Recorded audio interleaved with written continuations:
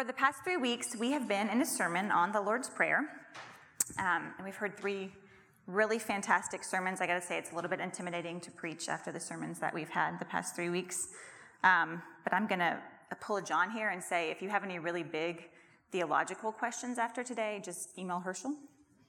He's not here, but Herschel@missionvineyard.org, and just send them to him. I probably would still say that if he was here, but since he's not. But last week, Herschel talked about the kingdom of God, and he gave us a really good definition of the kingdom, and we got to hear a testimony from Jill Cox about her being prayed for and being healed from some really significant sort of post-surgical issues. And we listened how we can pray for God's kingdom to come now and to lean into God's power for this present time and our situation. So today we're going to look at the next line in the Lord's Prayer, which is, "Thy will be done." So if there's one thing that I would want you to remember today, it would be this: accepting Jesus' invitation to pray, "Thy will be done," is choosing to abide in a loving God that will never change, regardless of how our circumstances do. So we pray this prayer really often. We pray, "Thy will be done." And I think it would be really easy for it to become something that we can say and pray without truly thinking about what those words mean, or even sometimes truly meaning the words that we're saying. Sometimes, for me, my mouth might be saying, "Thy will be done," but my mind or my emotions are really saying, "My will be done." I grew up in a home where my parents were followers of Jesus, and I learned about Jesus at an early age. And so I heard a lot about prayer growing up. I was very familiar with verses like, "Ask and it shall be given, seek and you will find, knock and the door will be opened." I believed and I was taught that God answers prayers, that miracles happen. But I didn't totally grasp the part about "Thy will be done," the part where we pray for God's will. We pray for His Holy Spirit. And so for me, that resulted in prayers at times that sounded a little bit more like hostage negotiations. So I would say something, I would pray for something, and maybe the thing I was praying for was a good thing. But if I didn't feel like God was answering, if I didn't feel like that prayer was answered, then I would escalate to bargaining. "God, if you will only do blank, then I will fill in the blank," right? Anyone else ever pray a prayer like that? You can raise your hand. Don't be shy. On Facebook, anybody out there ever pray a prayer like that? And so I would bargain with God in these prayers. And I remember one particular time, I was probably about 9 years old and had been hearing about how we just pray and we just ask and God answers our prayers. And I got it in my head that I was going to pray that God would grant me the ability to physically fly. That was really important to me for some reason at 9 years old. And so I prayed this prayer very earnestly. And then in faith, I went into the backyard without communicating anything to my parents, of course, and pulled out a ladder from the garage, like an A-frame ladder, climbed up on the ladder on the very top, jumped from the ladder to our trampoline, and then just launched myself off, believing that I was going to fly. And I did not fly. Thankfully, I was also not seriously injured. So kids, don't try that at home, okay? But I remember feeling just really confused and disheartened because I prayed for this and then I didn't fly. And what I had was just some incomplete theology there. And it had created this expectation of my will be done, that I could just pray for my will to be done, and God would just grant it. And this is not something that is isolated to a child's prayer. That's sort of a comical example, but it's easy to pray these kinds of prayers as adults as well. And sometimes they sound something like this: "God, I just can't A, so I need you to B." Or, "God, please fill in the blank. I need this. Just make that happen for me." Or, God, if you will just do this thing, then I will do this other thing. Or sometimes we go right to like the bargaining guilt trip, like mother of all prayers, like where we go, God, I've been obedient and I have obeyed your word and I have followed you. Can't you just make this thing happen for me? Now, I'm not suggesting that we pray fake prayers or that we cut off our heart or our emotions or our desires when we communicate with the Father. The extreme of this would be to manage our emotions, right? Just don't pray for anything big because then we set ourselves up where we won't have to face any disappointment, right? If you don't ask, you're not disappointed. That's not what I'm saying. Our prayers shouldn't avoid faith or hope. We're praying to the living God of the universe. So we need to pray in faith and in hope. But it's a both and. And Jesus modeled this for us really well, this need to yield ourselves to the will of the Father, even as we honestly state to him and pray to him and communicate to him the desires that come from our own heart and our own will. So when we pray, thy will be done, what are we really praying then? I've been reading a book by Dallas Willard, and I really like the way that he describes this, so I'm going to paraphrase it because I'm no Dallas Willard.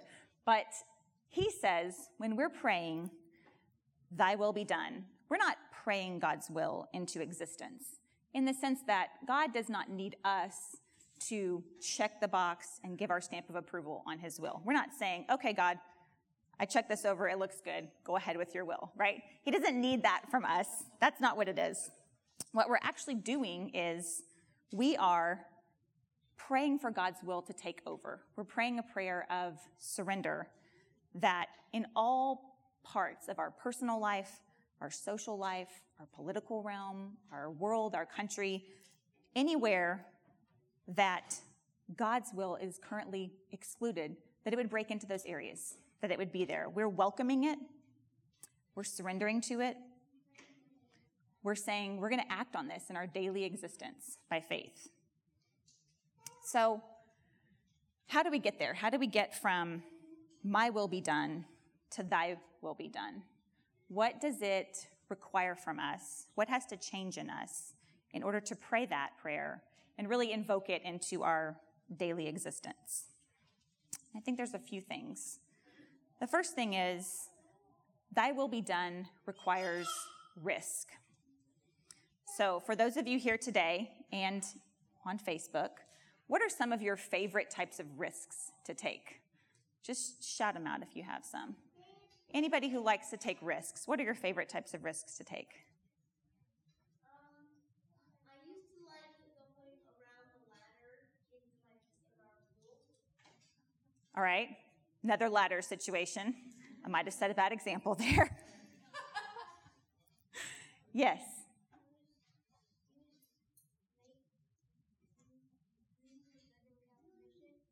Doing something without permission?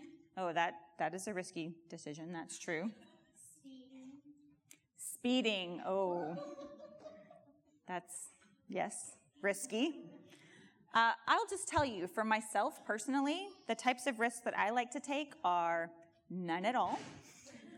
I am not a risk taker by nature. It's not something that it's not a comfortable zone for me.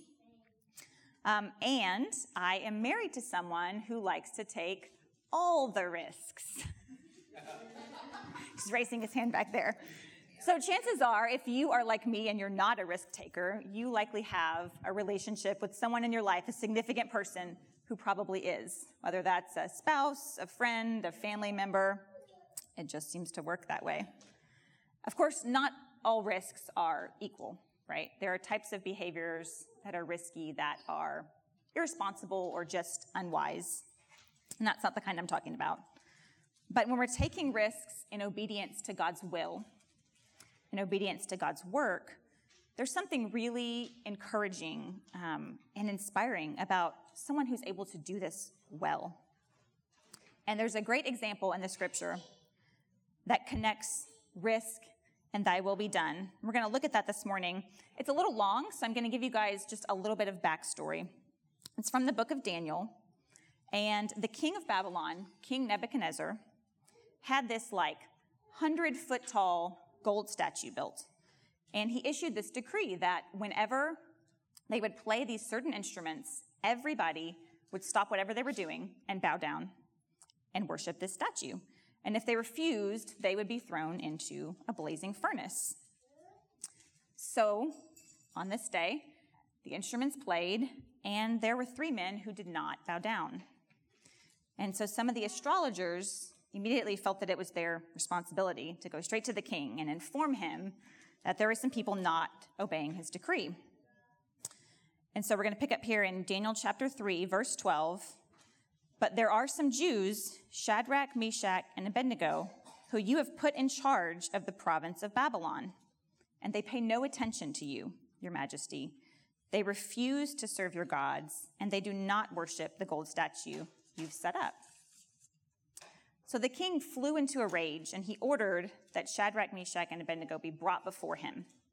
And when they were brought in, King Nebuchadnezzar asked them, "Is it true that you refuse to serve my gods or to worship the gold statue I have set up?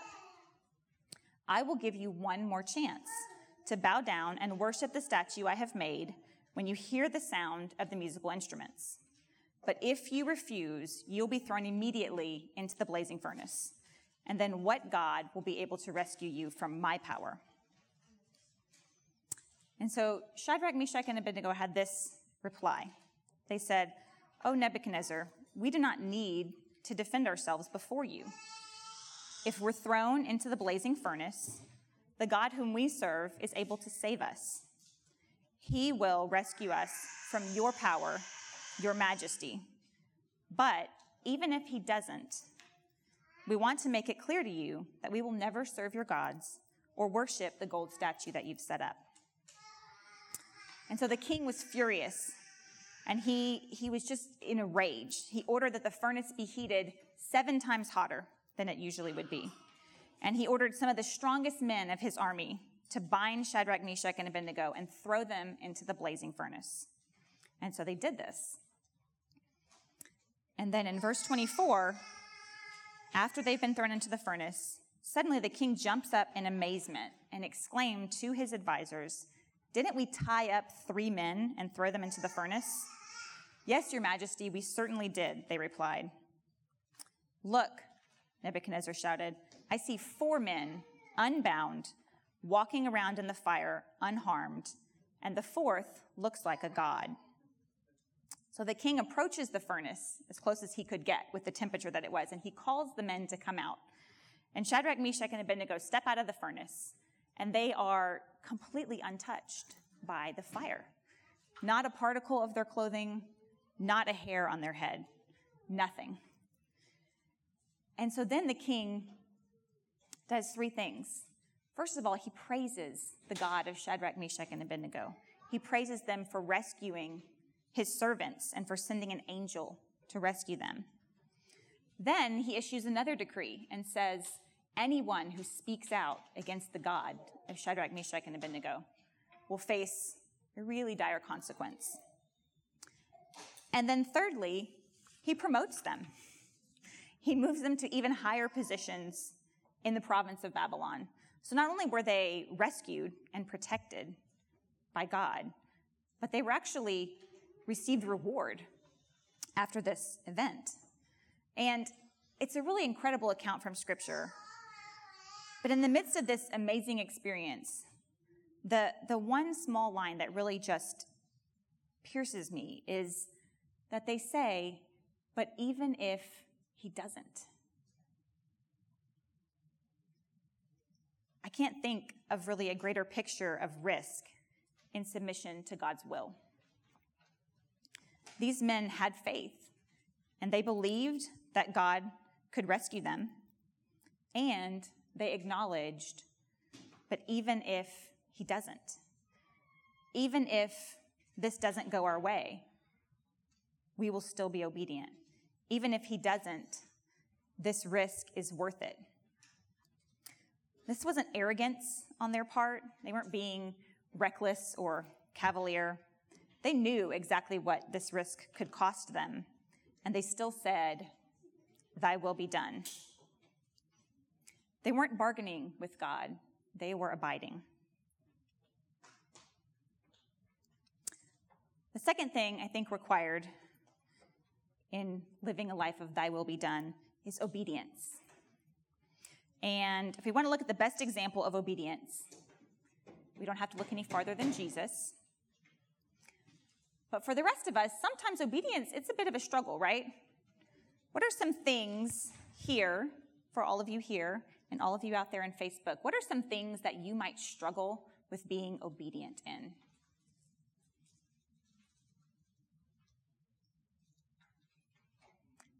I'll share a personal example while you think on that for a second. For me, probably anything having to do with my children, right? I'm a mother of 5 children.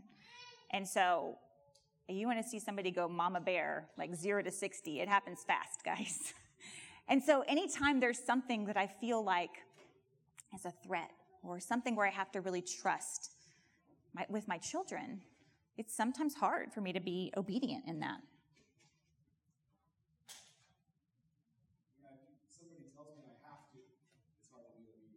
Ooh, when someone tells you you have to. That's a good one. Anyone else have one they'd like to share?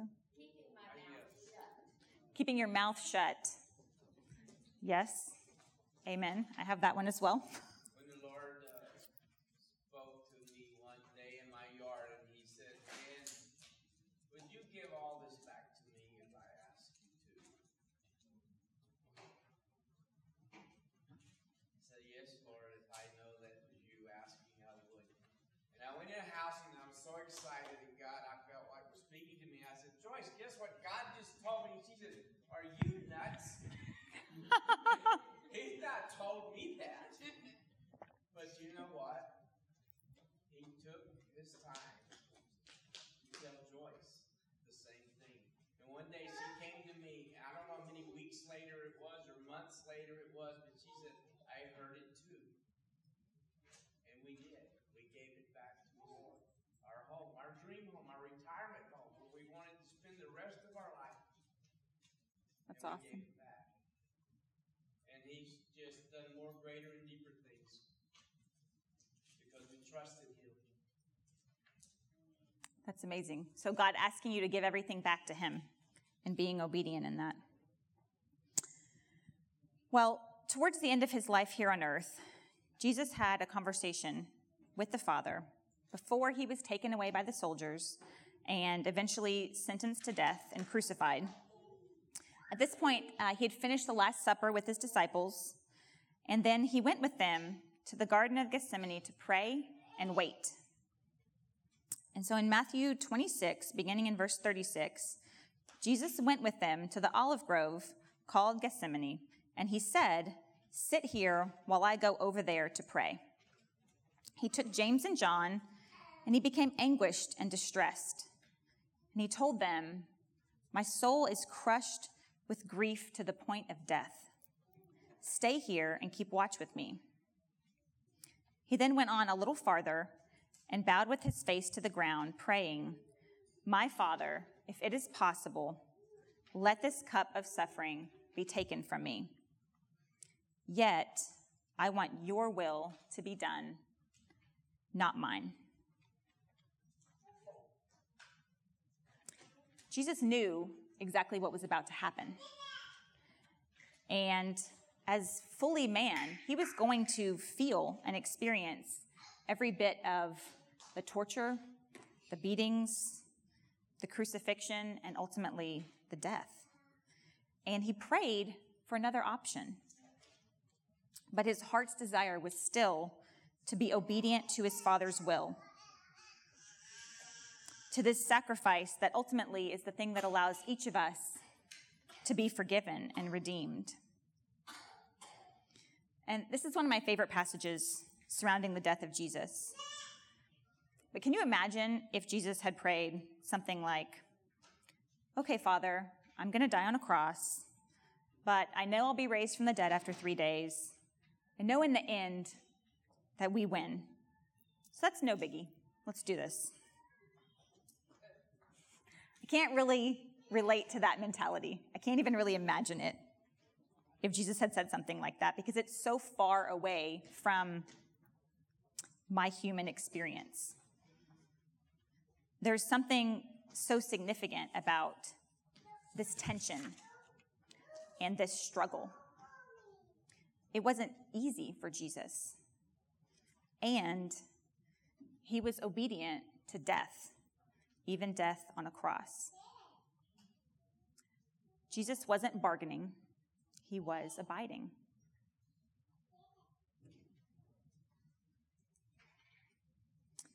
In order to engage this kind of living that says, thy will be done, in obedience, in risk, it requires us to surrender our hearts to the belief that God is good. And that's what I want to invite you into today. There's a British theologian named Adam Clarke, and he describes God like this. And I love the way he writes because he just uses all the descriptive words. He says, in a word, a being who, from his infinite wisdom, cannot err or be deceived, and from his infinite goodness, can do nothing but what is eternally just and right and kind. I want to share a personal story with you guys, and some of you have probably heard parts of this before. In 2015, my family and I had just moved to San Antonio, and we were in a time of a lot of transition. We decided we really wanted to have one more child. We had 3, and so we got pregnant, and we were so excited. And several months down the road into the pregnancy, we lost the baby. And the doctor said, you guys can try again. We don't know of any, real medical issue that this should have resulted from. So we got pregnant again. And the same thing happened.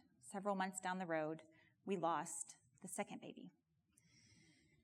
And these were what the doctors called later term losses.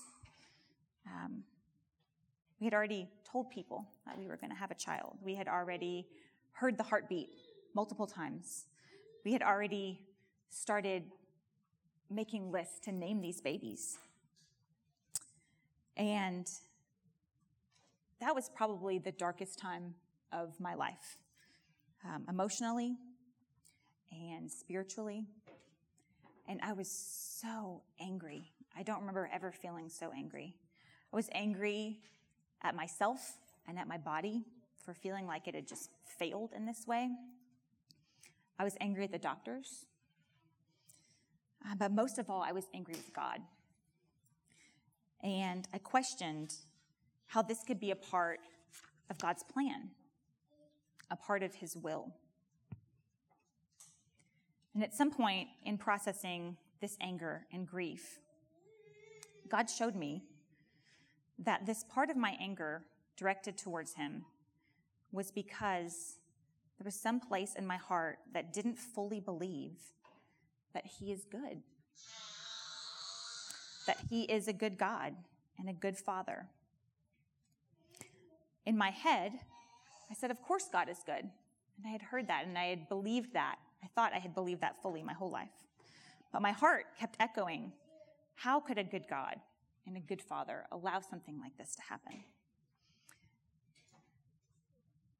And God revealed this to me and just sat with me in it and walked with me through this with so much gentleness and so much kindness in the way that only a really good parent could do.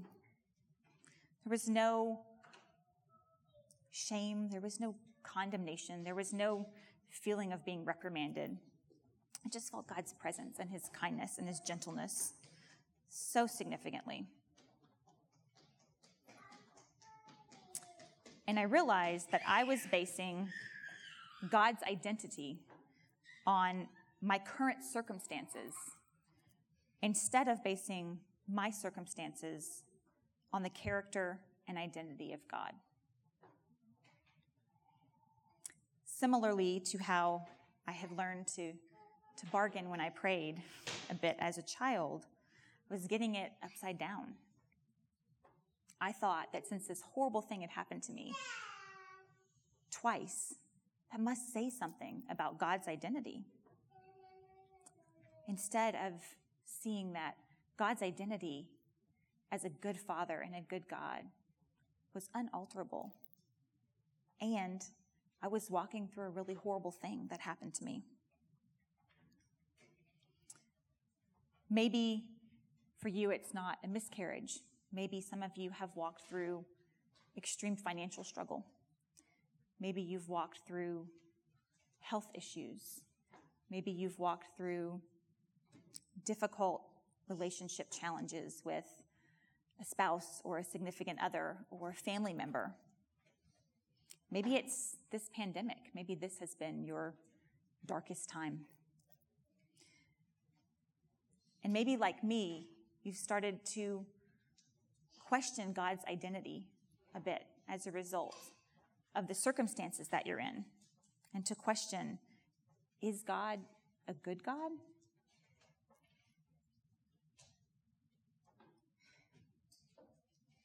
Maybe we get it a little bit upside down and thinking that God's identity is based on our experiences and our circumstances, instead of seeing our experiences and circumstances through the lens of the true character and identity of God.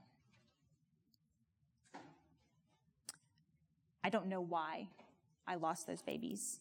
Still, medically, there was no real reason or explanation that they could give me. Still, 5 years later, I don't have an answer for that. And I still grieve those babies. But I know and I believe wholeheartedly that God is good. It's his unalterable character. It's just who he is. He's not capable of being anything else. And so if God is good, then his will is good. And so I can rest in that, and you can rest in that. Even when the struggles of our present age are overwhelming. In Romans 12, verse 2, it says, "Don't copy the behavior and customs of this world, but let God transform you into a new person by changing the way you think. Then you will learn to know God's will for you, which is good and pleasing and perfect." Instead of bargaining with God for what we want, we abide in the love of God, and we believe that even if it doesn't turn out the way we want it to, that his will for us is still good and pleasing and perfect.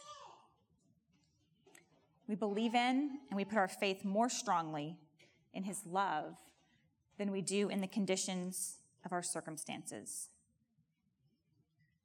And that's what allows us to pray, "Thy will be done," even when we don't have all the answers, even when we experience challenging medical issues, financial struggles, relationship conflict, even when there's loss, even when we're in the middle of a global pandemic, even when we can choose to accept Jesus' invitation to pray, "Thy will be done," choosing to abide in a loving God that will never change, regardless of how our circumstances do.